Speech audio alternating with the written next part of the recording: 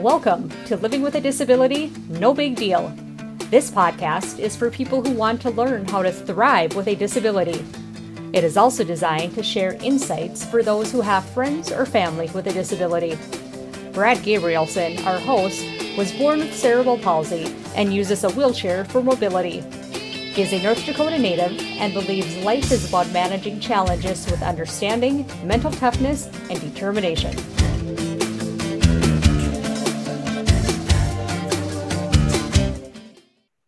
Hi, everybody. Welcome to another episode of Living with a Disability No Big Deal podcast. My name is Brad Gabrielson. Our guest today is a representative from Roller Up, our major sponsor. His name is Greg Moreau.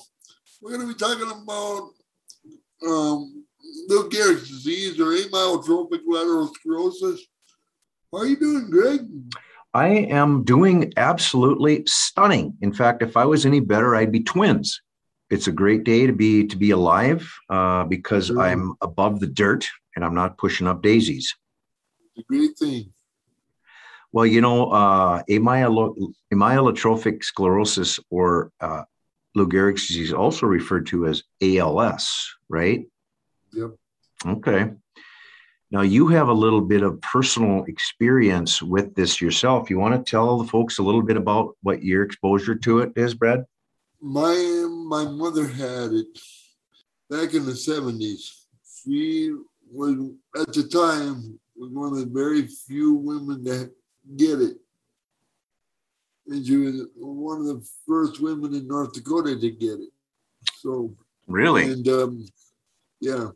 And so, of course, when Dad told us about it, Dad took her to Florida for some treatments and stuff like that. But he also told us that there's no cure. And so she was going to pass away. So, but he didn't know how long she would be with us.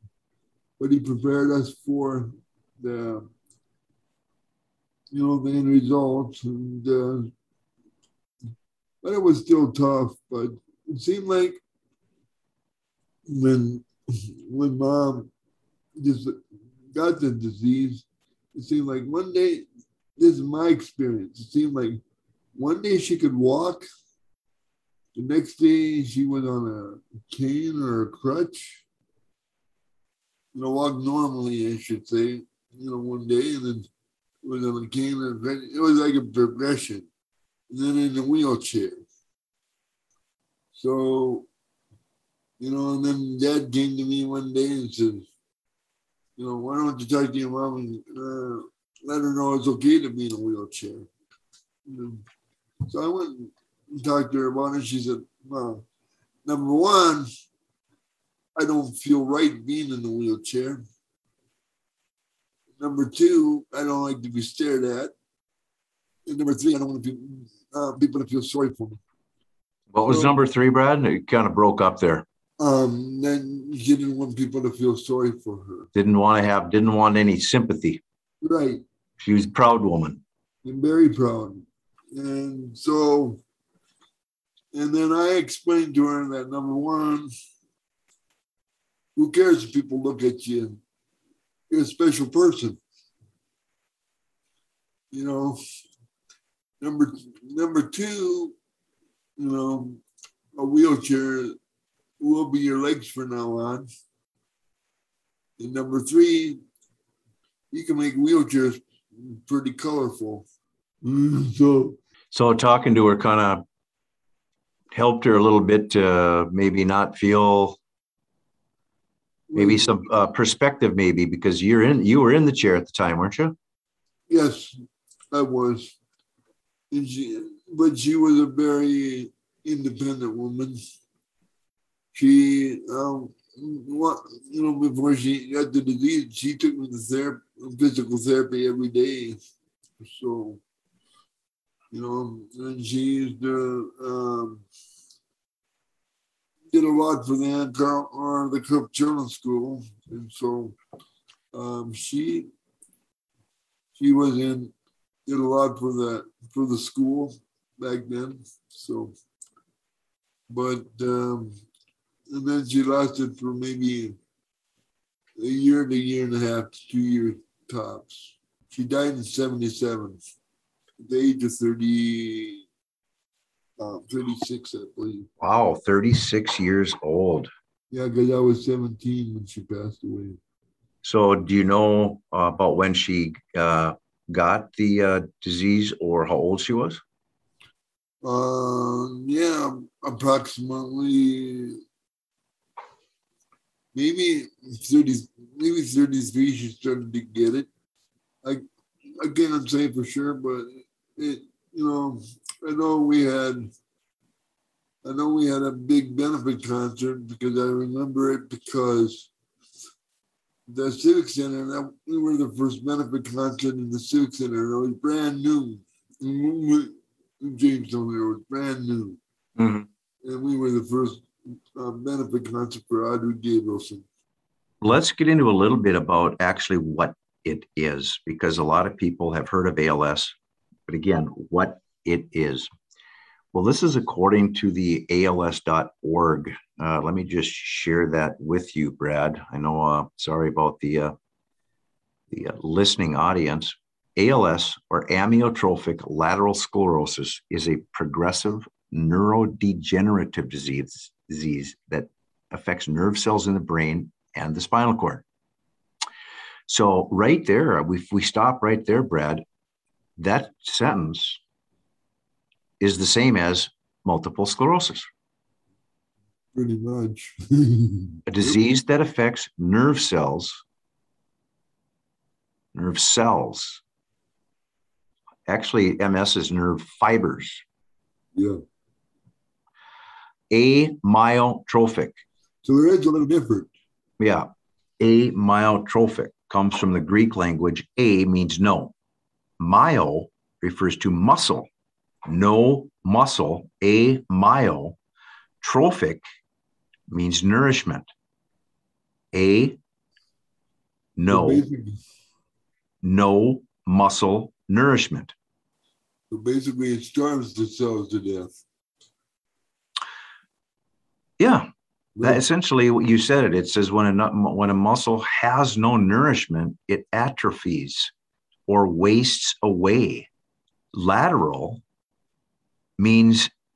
identifies the areas in the person's spinal cord where portions of the nerve cells that signal and control the muscles are located. As this area degenerates, it leads to scarring or hardening in the region called sclerosis. Okay? Scarring or hardening. So sclerosis would be a lesion then.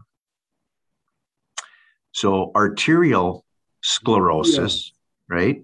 Hardening of the what? Arteries. Multiple sclerosis essentially just means a lot of lesions, a lot of areas where there's scarring and hardening. A little bit more in depth here, which is interesting. Motor neurons reach from the brain to the spinal cord and from the spinal cord to the muscles, right? Pretty simple. Neurons, brain cells, brain to the spinal cord out to the muscles throughout the body. The progressive degeneration of the motor neurons in ALS eventually leads to their demise. When the motor neurons die, the ability of the brain to initiate and control movement is lost. With voluntary muscle action progressively affected, people may lose the ability to speak, eat, move, and breathe. The motor nerves that are affected when you have ALS are the motor neurons that provide voluntary movements and muscle control. Examples of voluntary movements are making the effort to reach for a smartphone or step off a curb. These are actions controlled by the muscles. There are two different types of ALS, sporadic and familial. Sporadic, which is the most common form in the US, accounts for 90 to 95% of all cases. It may affect anyone, anywhere. Familial ALS, or FALS, counts for 5 to 10% and means the disease is inherited. In those families, there's a 50% chance each offspring will inherit the gene mutation and may develop the disease. The disease was discovered in 1869. Okay, so, I know that Stephen Hawking had ALS. Stephen, physicist, Dr. Stephen Hawking of the wormhole fame. Right. He has lost it. He lived with it for 15 years, wasn't it, or something like that? It seems he lived quite a long time. I only knew him when he was in a wheelchair. Yeah, but they had a movie about him. So they had a movie about it. Yes, about him. Yeah. Is that right? Yes. And could you share what that was called, Brad, for the audience? I can't remember, but I know I saw it. I ran across it on YouTube. I think it was on Netflix. Again, referencing this time the Mayo website, it says that doctors usually don't know why it occurs. It often begins with muscle twitching and weakness in a limb or slurred speech. Eventually, ALS affects control of the muscles needed to speak, eat, and breathe. There is no cure, and it's fatal.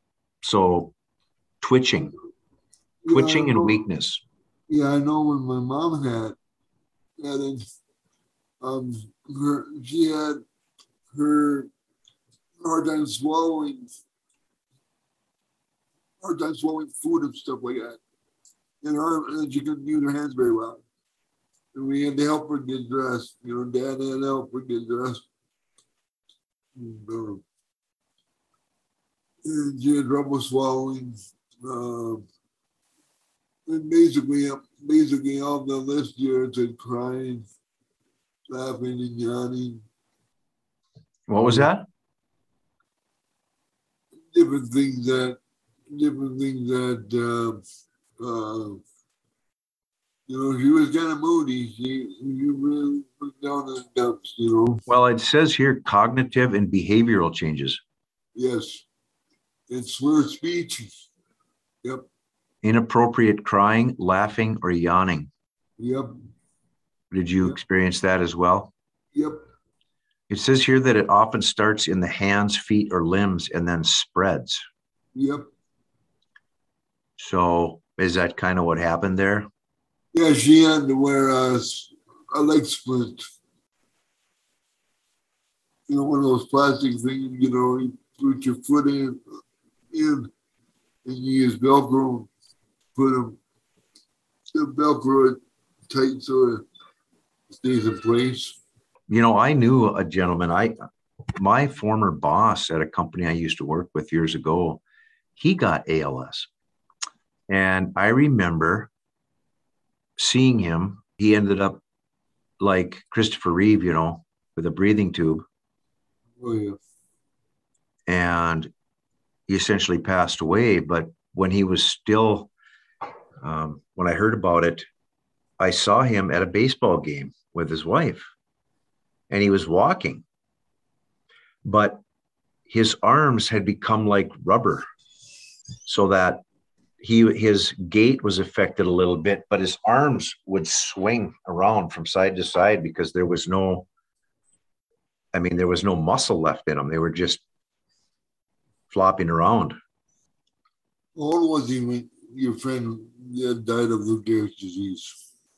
Well, when he got it, he probably was in his 30s. And he died, he probably was... Well, I'm trying to think now. Time is something that gets away from you. Because the last time I saw him was at a Freedom Resource benefit annual thing. I think you were there too. And he was older than me. So he would have been probably 50. And maybe he got it when he was, say, 40. So 10 years, I think.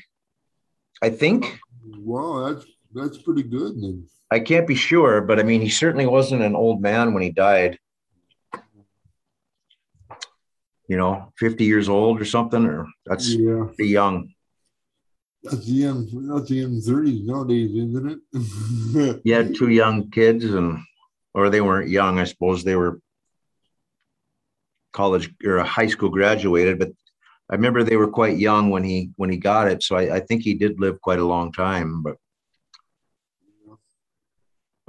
slowly he progressed, and indeed at the end, you're in a power wheelchair that I think his wife worked the controller even, I don't know that he could work the controller even, when it gets to that point. So.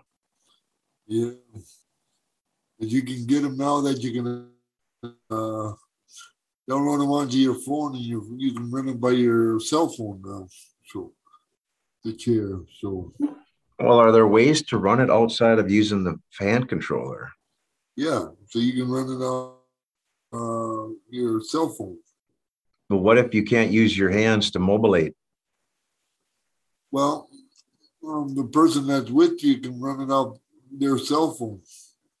Oh, boy, that's got to be creative. Oh, very. But it's pretty scary as far as I would think it would be pretty scary as far as the person writing it, especially when you're not used to the person not used to, but it's like to be in the chair,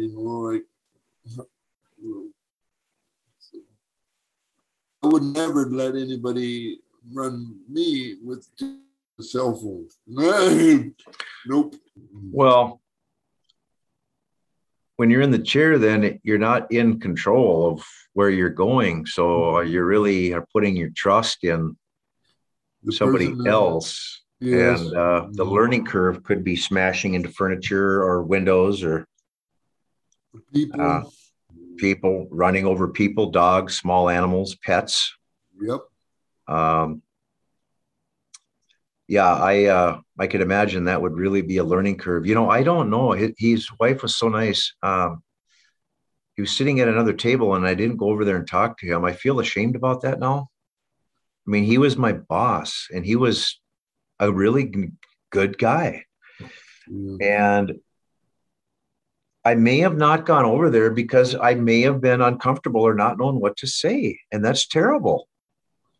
Well, don't feel bad. There's a lot of people that feel that way. I mean, there's something you like to say, but you don't know how to go about it. Well, I shouldn't have felt uncomfortable because, I mean, we had a good relationship the whole time, that I was at the company, and we golfed together on sometimes during the day and goofed around, good-natured, good-humored guy. I don't know why that I didn't go over there and say hi, Al, because he had a machine where he was like, I think he worked it with his eyes, for typing or whatever. Yeah. And so his brain would have been just fine. His brain would have been just fine. I could have talked about old times or something. Mm-hmm. I'm so ashamed that I didn't go and talk to him, but maybe I've learned a lot in the past 8 years. I think about disabilities and about being uncomfortable myself talking to people who have disabilities. Well, I can tell you this, over the past couple of years now, you've come a long way as far as, being able to do the podcast with me and being able to come up with the right questions at the right time. It takes a lot of, I don't know if it takes, you just don't know what to say. And most of us that are in the disabled community, we just want to be friends with everybody. I mean, that's the name of the game. We want to be included. And so I think you come a long ways because I think we both we both learned a lot about ourselves as far as I stutter when I talk and getting better at it, and so I think you're getting better at learning yourself, the subjects that we tackle and stuff like that. I think we learn, both of us are learning. We have a learning curve that we haven't really thought about before, maybe, and I think that's helpful. Well, I think the point of that is that it shouldn't be scary to be able to go up and just say hi to somebody, or maybe you know them, maybe you don't. How are you today? How's your day going? Even though they may be disabled, people have to realize, and I mean, I was probably guilty of it too then, but people have to realize that the thing is just act normal. Yep. Act like you normally would. Yep. Act like you normally would. Don't act like, oh God, I feel so bad for this person. Right. It's like, I always tell people, treat them like you would like to be treated. Say hi. Because that's probably the highlight of their day is someone, Well, yeah. And I mean, it's very rare that with many of these challenges, diseases, defects, if you call them, affect the brain, really. Mm-hmm. So people are going to talk different, look different, walk different, act different. But I think for the most part are just the same as everybody else. I mean, with most of these, it's not really where you become like a zombie, or you can't think, or you can't, talk. It's just affects, parts of the brain or the nerves or the muscles but it's typically leaves the brain intact for the most part. Yes, that's usually the last thing that goes is the brain. And I think that's what people need to probably be aware of is they're like, look, people that have a disability, they're not dumber, or they're not dumb. They're not stupid. Don't look at them as, well, they're probably not very smart because look at them, but that's really a bad way to look at it, or to have that thought process. And I think it seems like people would rather just walk around somebody instead of having a confrontation with them. You're absolutely right, because they don't know what they look. First impressions are a big deal. Okay, yeah, we look different. Yes, and we might look. Our gait might be different when we walk. I know. Our friend Ted. I mean, his gait is different. Same thing with Kevin. But boy, are they smart as a whip. So yeah, the same way with people with Lou Gehrig's disease. I mean, when my mom passed away, I asked the doctor what was the last thing that went, and he told me it was her brain. Her brain was the last thing, to die. She knew everybody that was in the room. So, that part, that's the last to go. And usually, in most cases, that's the case. So,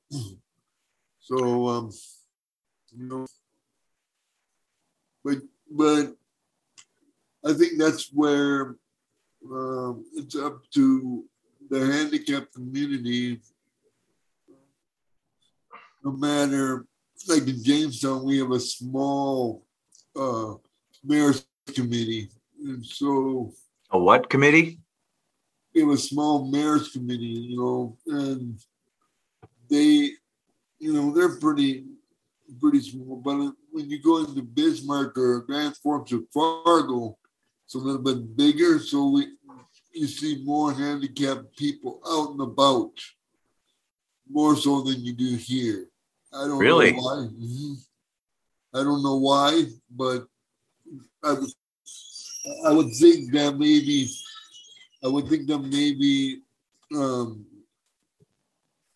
would have thought maybe because of the Ann Carlson Center here in Jamestown, that maybe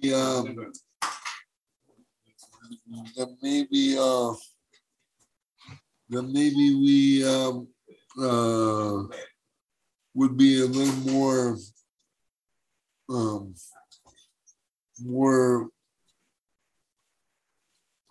out there. People would recognize us and treat us with a little more respect, but that's not the case. Back when I went to school, when I was in Carlson School, it was the total opposite. We could go anywhere in town and people were willing to help us. Now it's just like, Really? Yeah. I mean, that's the way I feel. There was more camaraderie when I went to high school, amongst the people and amongst the high school kids that we mingled with than there is now, I think. Wow, that's strange to hear. I don't know why, but that's the feeling that I got. So that's the way I look at it. So I really feel that way. But maybe it's because of the whole idea of, let's put them away in a nursing home where we don't have to worry about them anymore. I mean, that's the way I feel. Yeah. Thank God we didn't have to put mom in a nursing home. Thank God we didn't have, what I'm saying? Thank God she got to live her life the way she did. So that's that's a blessing every time that can happen. So yeah, because it seems like once you put them in a nursing home, they don't live long anyway, most of the time. So well, I think it's a shorter amount of time. Yes. I mean, you kind of have maybe a loss of will. Yeah. To really live a long time. Yep. So, but I'm not trying to downgrade there's a time and a place for nursing homes. Don't get me wrong. What I'm saying is that's not always the first plan. I'm glad. That's why I'm glad that there's places like Easter Seals and stuff like that, where they come into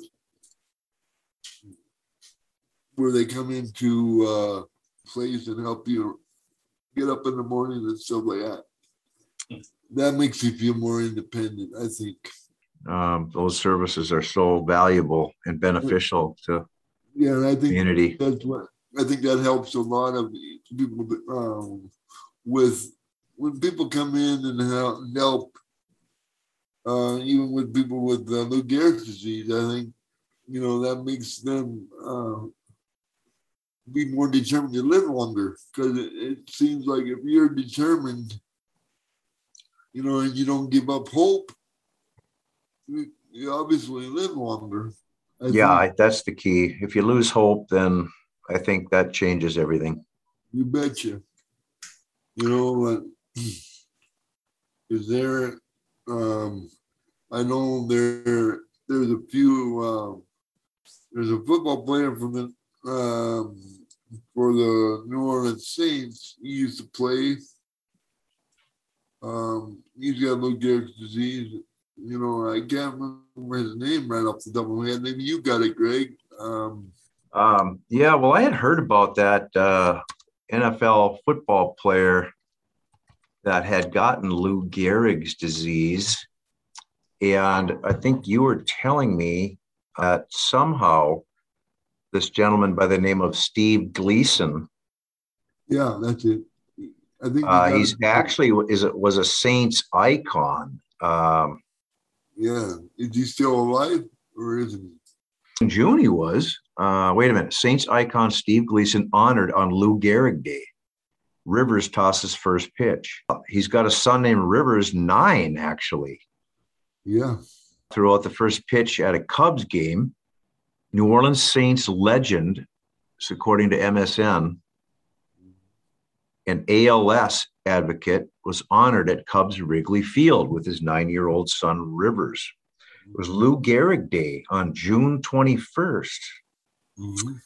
Because everybody in the whole major league, baseball major leagues, honored Lou Gehrig that day or that whole week.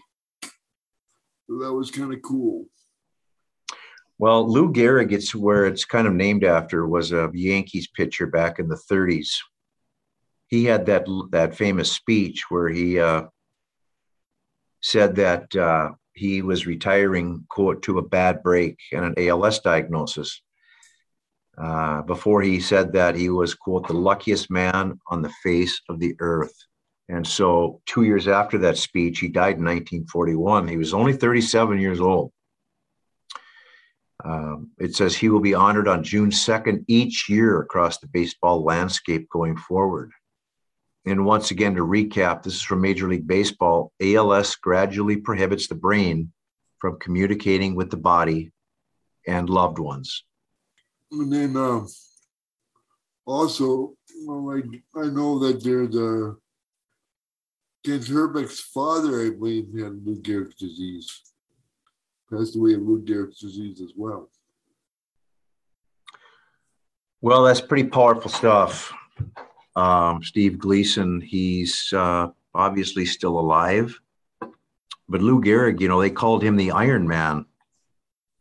Yes. Because he had set a record for how many consecutive games he played without missing a game. And going back to this NFL football player, this Steve Gleason, he said that 10 years ago, I was diagnosed with ALS. ALS is a remorseless and humiliating disease. But at this moment, I feel a profound sense of gratitude, meaning and responsibility in my life to help other people who are living with ALS. I'm grateful to be speaking to all of you today. His diagnosis was in 2011. So he's been living with ALS for 10 years. Yeah, they called Gehrig the Iron Horse. Remember that? Yes. The Iron Horse. Well, that's what they say. That some of it can be caused because of the blows they've taken, Mm-hmm. But I know it affects some aspect of the brain, like maybe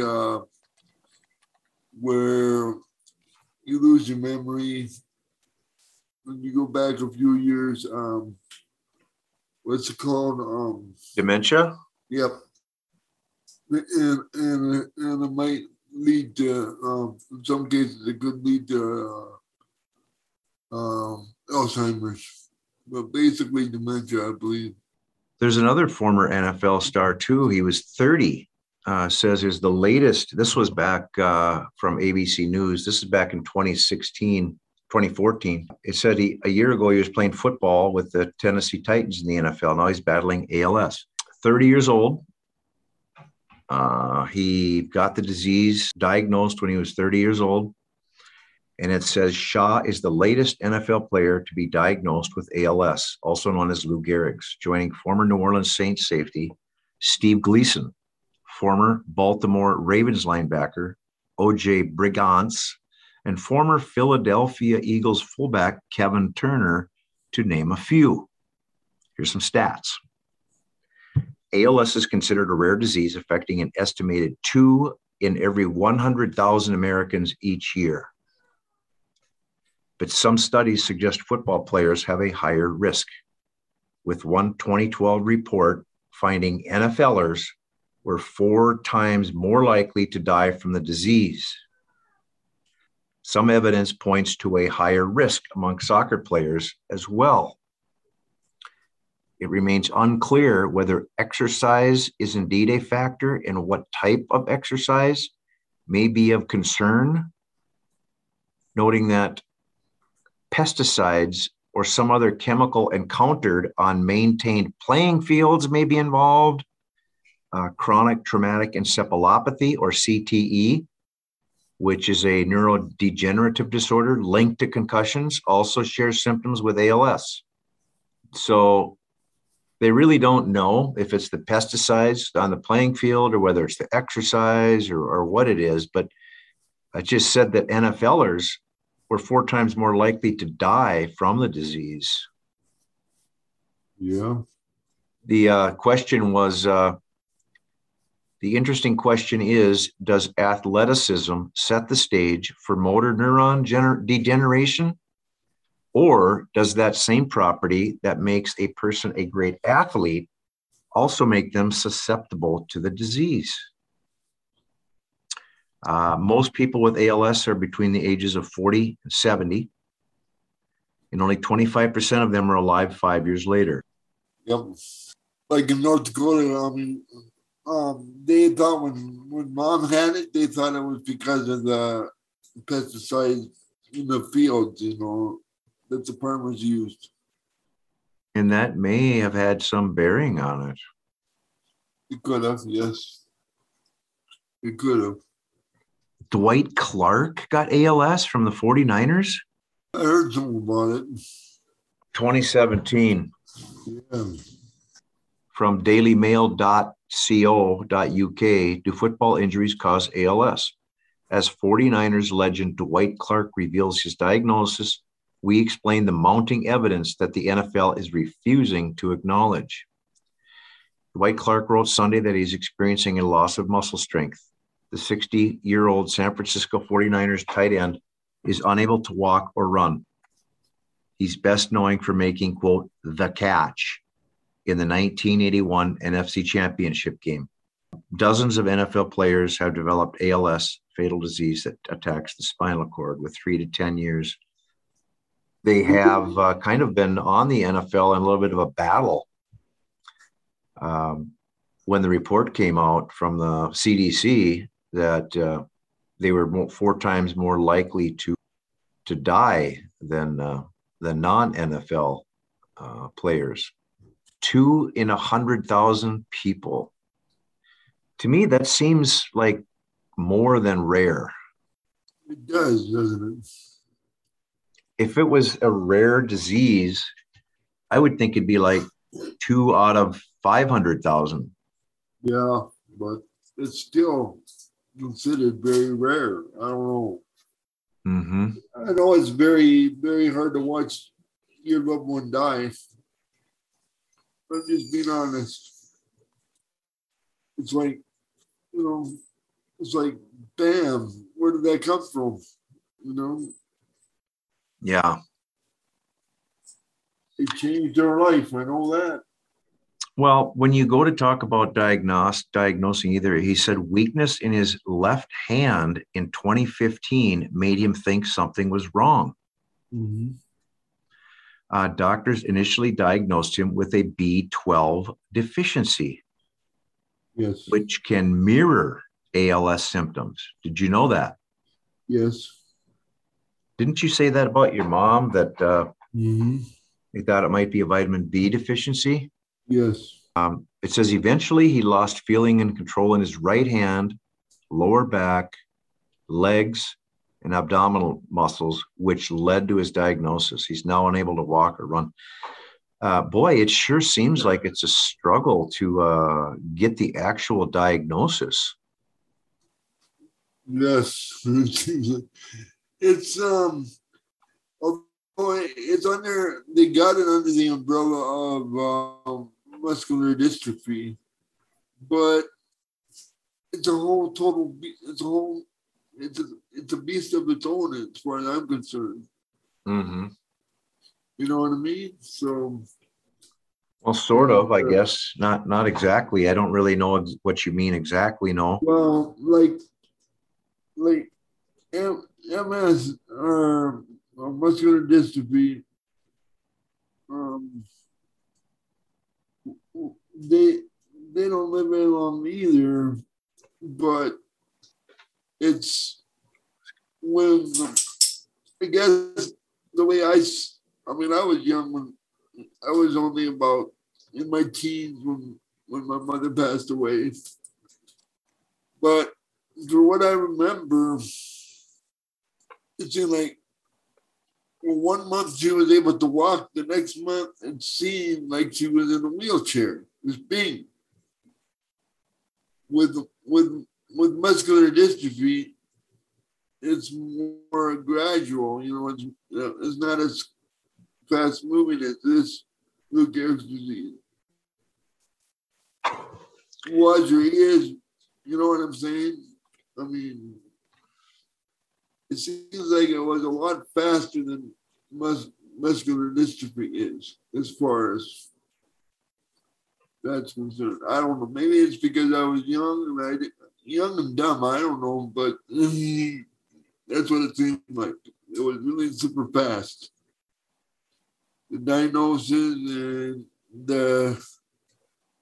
she became disabled. I mean, she couldn't dress herself, she couldn't shower herself, she couldn't feed herself, she couldn't do anything. You know, it's like she went from a perfectly able bodied person that was active to a person that couldn't hardly do anything. You know what I mean? So, and I guess that's the frustrating part of the disease. It happens quickly. Well, it certainly had to be hard to be a part of, hard to see. I can't imagine what that would mean. But was she, once she got into the wheelchair, did she ever remiss so that she was out of the wheelchair? Or was that kind of the beginning of not being able to? Well, she missed the fact that she couldn't get up. She used to be a singer for a group called the J Notes. And when she got this disease, she couldn't do that anymore. And she couldn't, it didn't seem like, and then all of a sudden she didn't want to be on public very much. So that was tough on her, I think, because of the fact of, you know, because of the disease, maybe. I don't know. And I think the fact that her being in a wheelchair really bothered her too. And she had a pretty young daughter. My sister Amy, she was only 10 when mom died. So. Well, how long did she have the disease, Brad? Oh, about, if I remember right, well, maybe 3 years, maybe. From the time, it seemed like really quick. That's what I mean. It seemed really quick because very progressive. From the time the diagnosis until she passed away in 77, it seemed like pretty quick because, well, back in the 70s, that was 40 something years ago. Maybe obviously we have less research back then as we do. We have more now. We have more medicine that might help now. You know, because you were saying people live to be 10 years. That wasn't the case with mom. That was really quick. Well, I think it progresses differently in different individuals, but certainly there is more medication now that is claimed to slow the progression of the disease. It doesn't cure it, but there's probably more therapeutics now than there was before, back in the old days, where you kind of just, I mean, you just dealt with it and that was it. I mean, so certainly if it was a case where it progressed faster in her, there wasn't the availability of the therapeutics or the pharmaceuticals to extend the life. And that goes to the question of, do you or would you want to extend your life in that condition? That's another question that somebody might ask. This is true. I think if in the cases of the football players that you're talking about, like the guy from what's the guy's name? Steve Gleason was the Saints guy. Yeah, he's probably doing a lot of educating and a lot of speeches. And educating the families on Lou Gehrig's disease. So he feels a need to get out there. So in this case, the longer you can keep them alive, and obviously you never want to lose a family member anyway. So I would say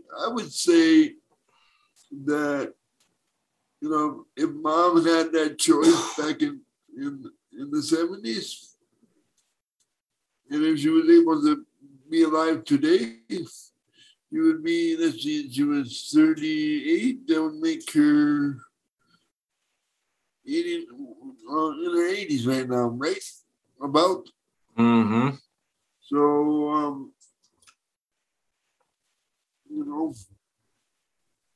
Well, hasn't Steve Gleason had it for 10 years now? Is that what we read?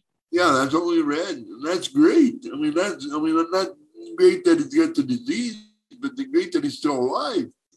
Well, yeah, because they gave him like 2 to 5 years. So exactly. So in my mom's case, I think it was about 3 years. So, and if I ever had a chance to meet Mr. Gleason, I would love to. I would love to help him out. I would love to be able to tell my story if you thought it would be helpful. Yeah. I would love to do that.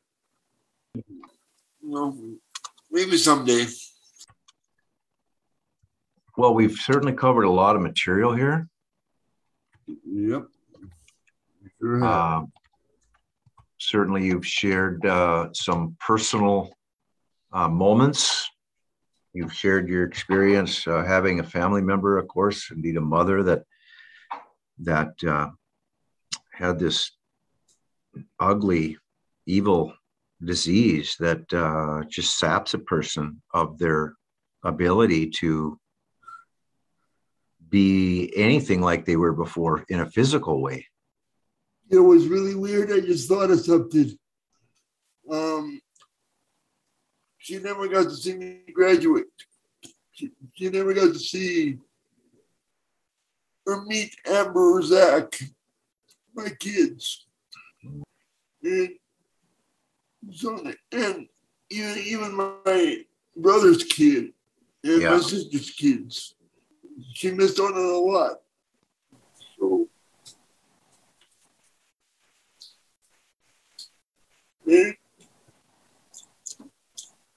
So it's tough. Very tough to have to deal with that fact. But on the other hand, I think we all made her proud. Well, certainly not meeting their grandma was something that obviously must have hurt. Meeting her, Zach and Amber, not having a chance to see your kids, as proud as she was of you, she certainly would have been proud of the grandkids, and not having a chance to see them, I'm sure hurt a lot. Yeah, but she's in a better place, so we'll get to see her again someday. Yeah,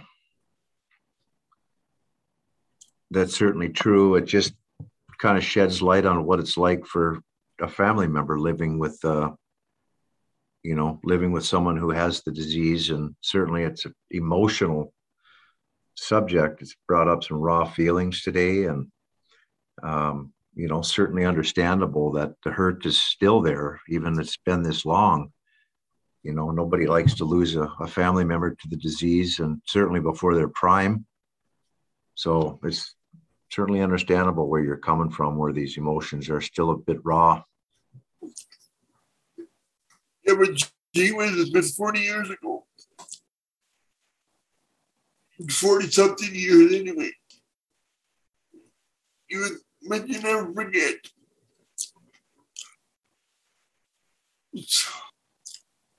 I'm sure the memory is just as clear as it was. Yep. So, well, certainly it's something that everybody's heart, I'm sure, just goes out to you and people that have family members who are living with this disease. And it's certainly a tough one to come to grips with and to bear. It certainly takes a lot of emotional strength, to give care to somebody that really can't do anything for themselves at a certain stage. So it takes a lot of love, that's for sure. Yeah, and it really is. The time that you really reflect back is on every Mother's Day, because Mom's gone, my fiance Polly's gone, the mother of the two kids, so that's the hard part. So yeah, she's not able to see, her grandkids, that have been born. Your kids, your grandkids, Zach's grandson. Granddaughter. Her granddaughter, Zach's granddaughter. Yeah, she would have been very proud of her. Oh, yeah. So she's going to be 2 years old next April. So, 2 years old. Yeah.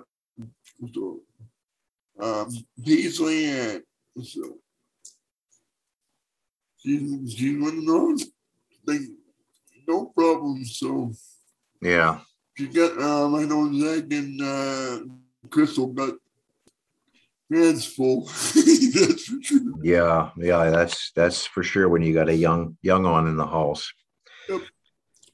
Well, Brad, look, thanks for sharing everything today.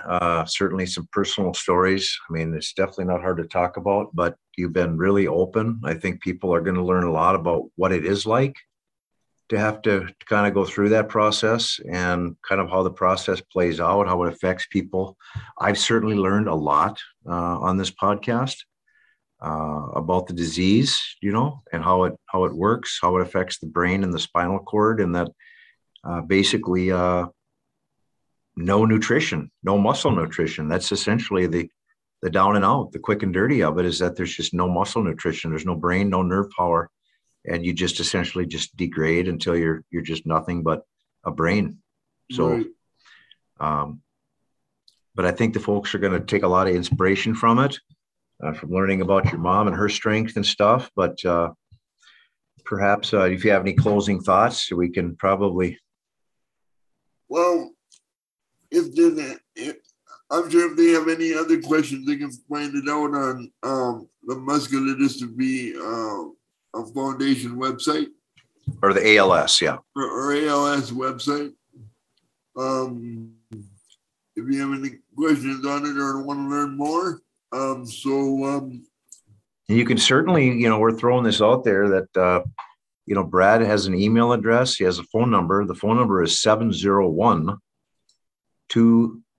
701-252-8560, or email questions and whatever suggestions, anything he'd like to hear from you.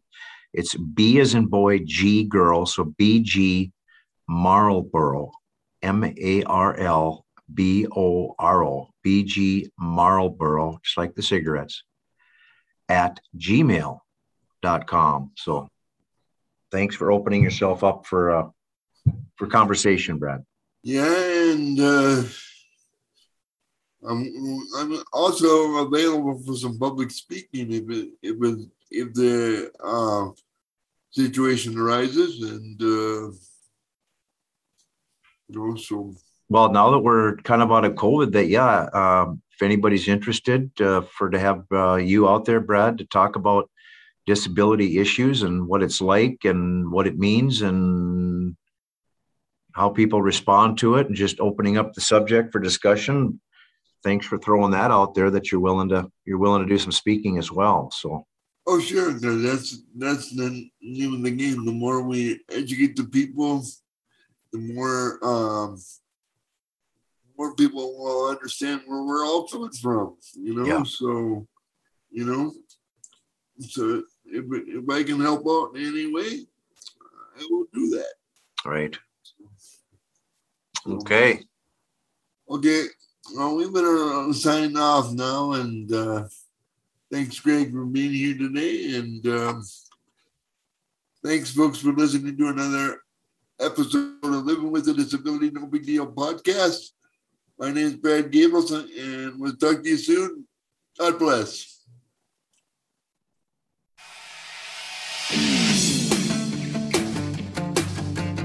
Thank you for listening to this episode of Living with a Disability No Big Deal. Sponsored by Roller Ramp, this podcast features Brad Gabrielson, who encourages everyone with a disability to live life to the fullest. Roller Ramp is a global company based in North Dakota dedicated to helping people find solutions to accessibility needs. We hope you'll join us again next time on Living with a Disability No Big Deal.